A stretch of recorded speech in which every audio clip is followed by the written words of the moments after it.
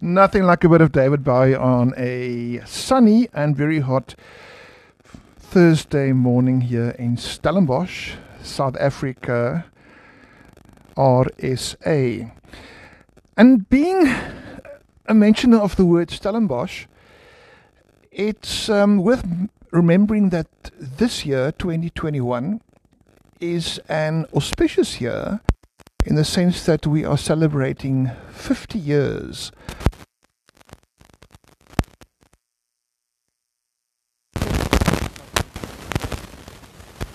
it was established here in Stellenbosch. And it had tiny beginnings, small beginnings, with around, I think it was 13 wine farms, initially forming the route in 1971. And today got just over 100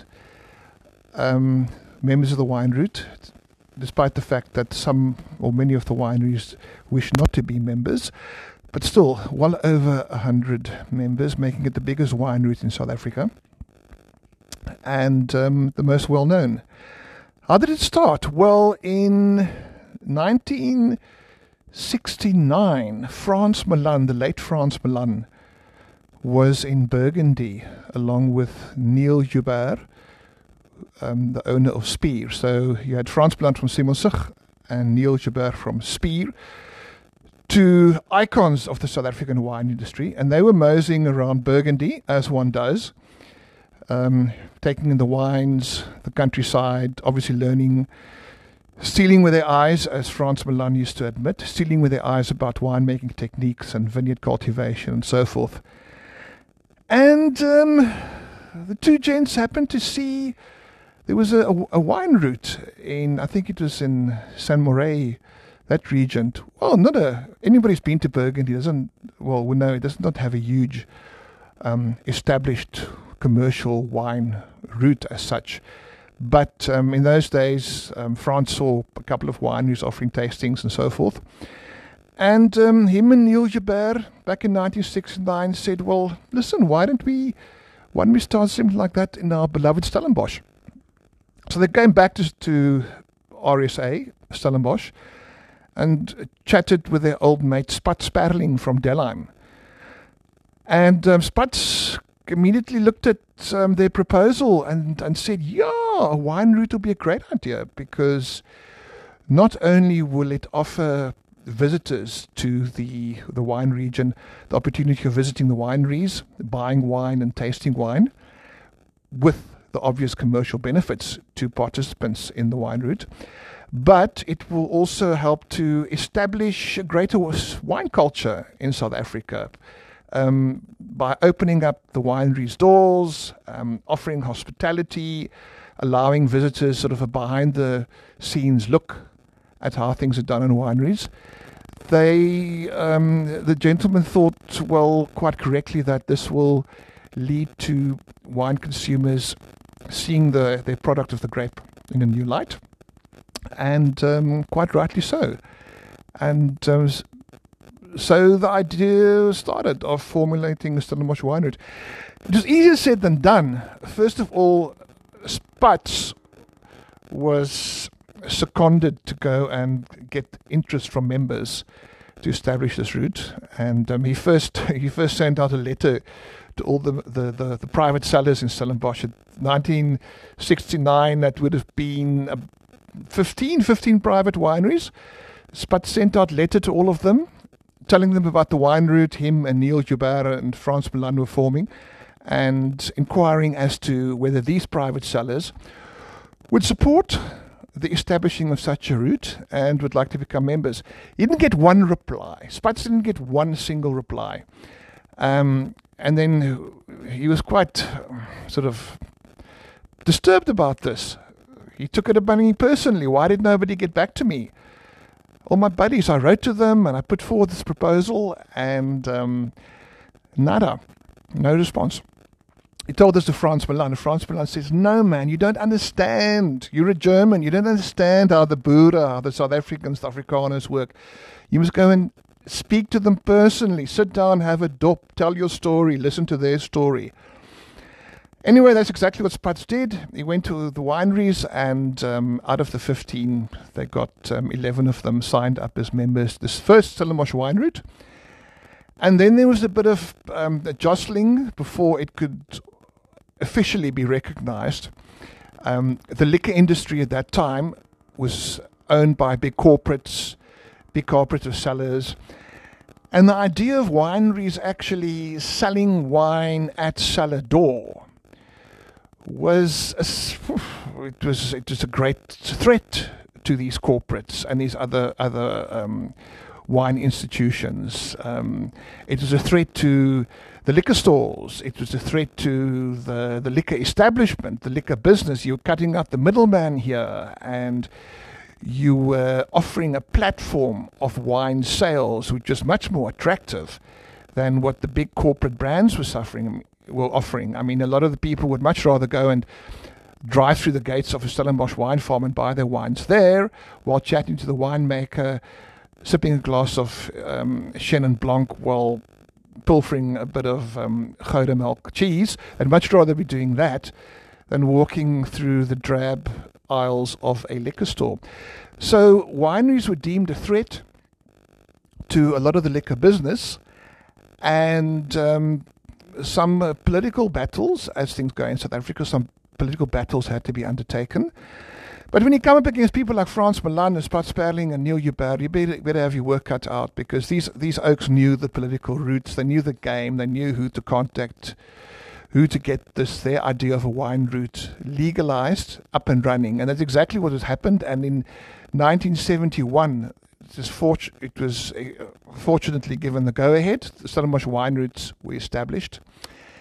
And there were other couple of curveballs along the way, like signboards. I think it took 10 years before the Stellenbosch Wine Routes organization was officially allowed to put up a signpost indicating that this part of Stellenbosch has a few members who are now offering wine sales and so forth. So it was a great start, and it gained a lot of momentum quickly. Suddenly you had wine tastings, which had never been done in South Africa before, and some of the wineries even started offering meals and so on. I think not Simon Sug, but Delheim was one of the first to offer cold meat platters and cheese and so forth, and making the visit to the wine farm a experience which today has become a renowned factor of the South African wine industry. I mean, wine tourism is massive, largely due to what Stellenbosch began 50 years ago. So I'm definitely going to have a drink to the old timers tonight about that. What was interesting was, and my personal involvement, real involvement in the wine industry, was through the Stellenbosch wine routes. In the year, I think it was the year 2000, the Stellenbosch wine route was there, it was around, but each sub-region, Bottleray and Simonsburg and Helderberg and so on, began their own little route. So I think the Stellenbosch wine route itself had only 40 members or such, but those other routes were there and had their own members, leading to a fragmented wine route. And then my friend and client at the time, Pietman Retief, he was head of the South African Brandy Foundation. He was asked to make a speech at the Stellenbosch Town Hall where they were having the Food and Wine Festival in the year 2000, that was. And we wrote a mood of a speech calling for Stellenbosch to become united into one tourism entity, to go back to the principles of the founding fathers, who only thought about a Stellenbosch wine route and didn't think about splintering off into regional offerings. So Pietman, he was on form that night. He sounded like John F. Kennedy. Ask not what you can do, or what Stellenbosch can do for you, but what you can do for Stellenbosch. And every sort of loud talking cliche imaginable. Well, it worked. A couple of days later, I got a phone call from Benny Howard, who was then with Distell, just started out Distell, and he said, "Listen, did you write that speech? Because I'm talking to Pittman, and what Pittman said at the town hall the other evening is what a lot of us have been feeling all along: is that Stellenbosch should unite into one wine route instead of having Stellenbosch wine route and these splinter organizations." That was pretty cool. So I got dragged out to Stellenbosch and helped formulate a founding document for a new revised Stellenbosch wine route. I just interview a lot of people, Ken Forrester and Sue Birch and such, about the need for a united Stellenbosch wine route as a showcase for South Africa's foremost and leading wine region. And under the chairmanship of Johan Krieger, this became a real behemoth and really paved the way for South Africa's foray into wine tourism substance. And with a healthy commercial slant, Johan got a sponsorship. He's a genius at sponsorships. Don't tell him I said so. At generating sponsorships. Johan got American Express on board, and we had the Stellenbosch American Express wine routes, which began at the beginning of the millennium. And the first CEO was Nicolette Waterford, who really was the perfect person to take this new wine route into the new millennium. And we worked together for a long time, and it was absolutely one of the most rewarding working experiences I'd have had in my life. We had a professional backing with a sponsor. There was a serious office run by a very, very charming, competent, astute CEO in Nicolette who knew her wine and knows about it up until today. And she came from a wine farming community. So perfect position. And we had a great time. We had wine festivals. We had media campaigns. We had opportunities to market and sell Stellenbosch up into Johannesburg, which is, as we know, the biggest wine consumer. And I would like to think that the Stellenbosch deserves to be South Africa's leading wine route. It's arguably, as far as terroir goes, it's got some of the greatest terroir in the world to produce absolutely fantastic array of wines. Cabernet Sauvignon, Chardonnay, Pinotage, and Blanc, Shiraz, Bordeaux blends, red and white. Really is amazing. So you've got the fantastic product, and then you have a set of producers from the old established guard. There's the Simon Serges, Canoncorp, Marathi, right up until the newer sort of young guns. Mike Ratcliffe continues to play a huge role in promoting Stellenbosch and just embellishing the importance of that brand.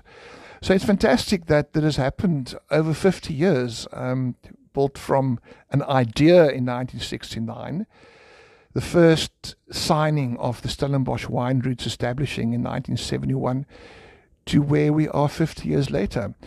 So I think Stellenbosch deserves all the accolades it gets and all the recognition. And I truly hope that this year, Mr. and Mrs. COVID-19 will get the hell out of here, and before the year is over, the whole Stellenbosch community can get together and celebrate a fantastic place, fantastic part of the world, magnificent wines, with some of the finest specimens of Homo sapiens known to man and woman. That's my bit for Stellenbosch, and I'm Stellenbosch proud. I work in Stellenbosch. I was schooled here at Paul Roos Gymnasium, and I spent some time at university, even getting a degree, 2 degrees, believe it or not. Gee, how did that ever happen? And I take it, just going to go back to the mentioned Paul Roos Gymnasium, the school, apart from being South Africa's most famous rugby school, having produced the most Springbok rugby players of any other. There is no other school in the world that has delivered so many winemakers or people involved in the wine industry as Paul Roos Gymnasium in Stellenbosch. If I could have a say on marketing Stellenbosch in future, I'd bring that into that. People love stories about schools and universities and university and school towns and so forth. And the fact that Stellenbosch has delivered, obviously it was suited in the right town, because this is where the commercial wine industry began, in Stellenbosch. And Stellenbosch was like the only school back in 50, 60 years ago, one of the only ones. Obviously, Paul Roos was very well placed to receive scholars who would then go on to become winemakers and be involved in the wine industry. But I think it's a major part of Stellenbosch's fabric, is the school we have that contributed by producing so much of the human material that's required of the South African wine industry. And the other one's the university in Elsenburg.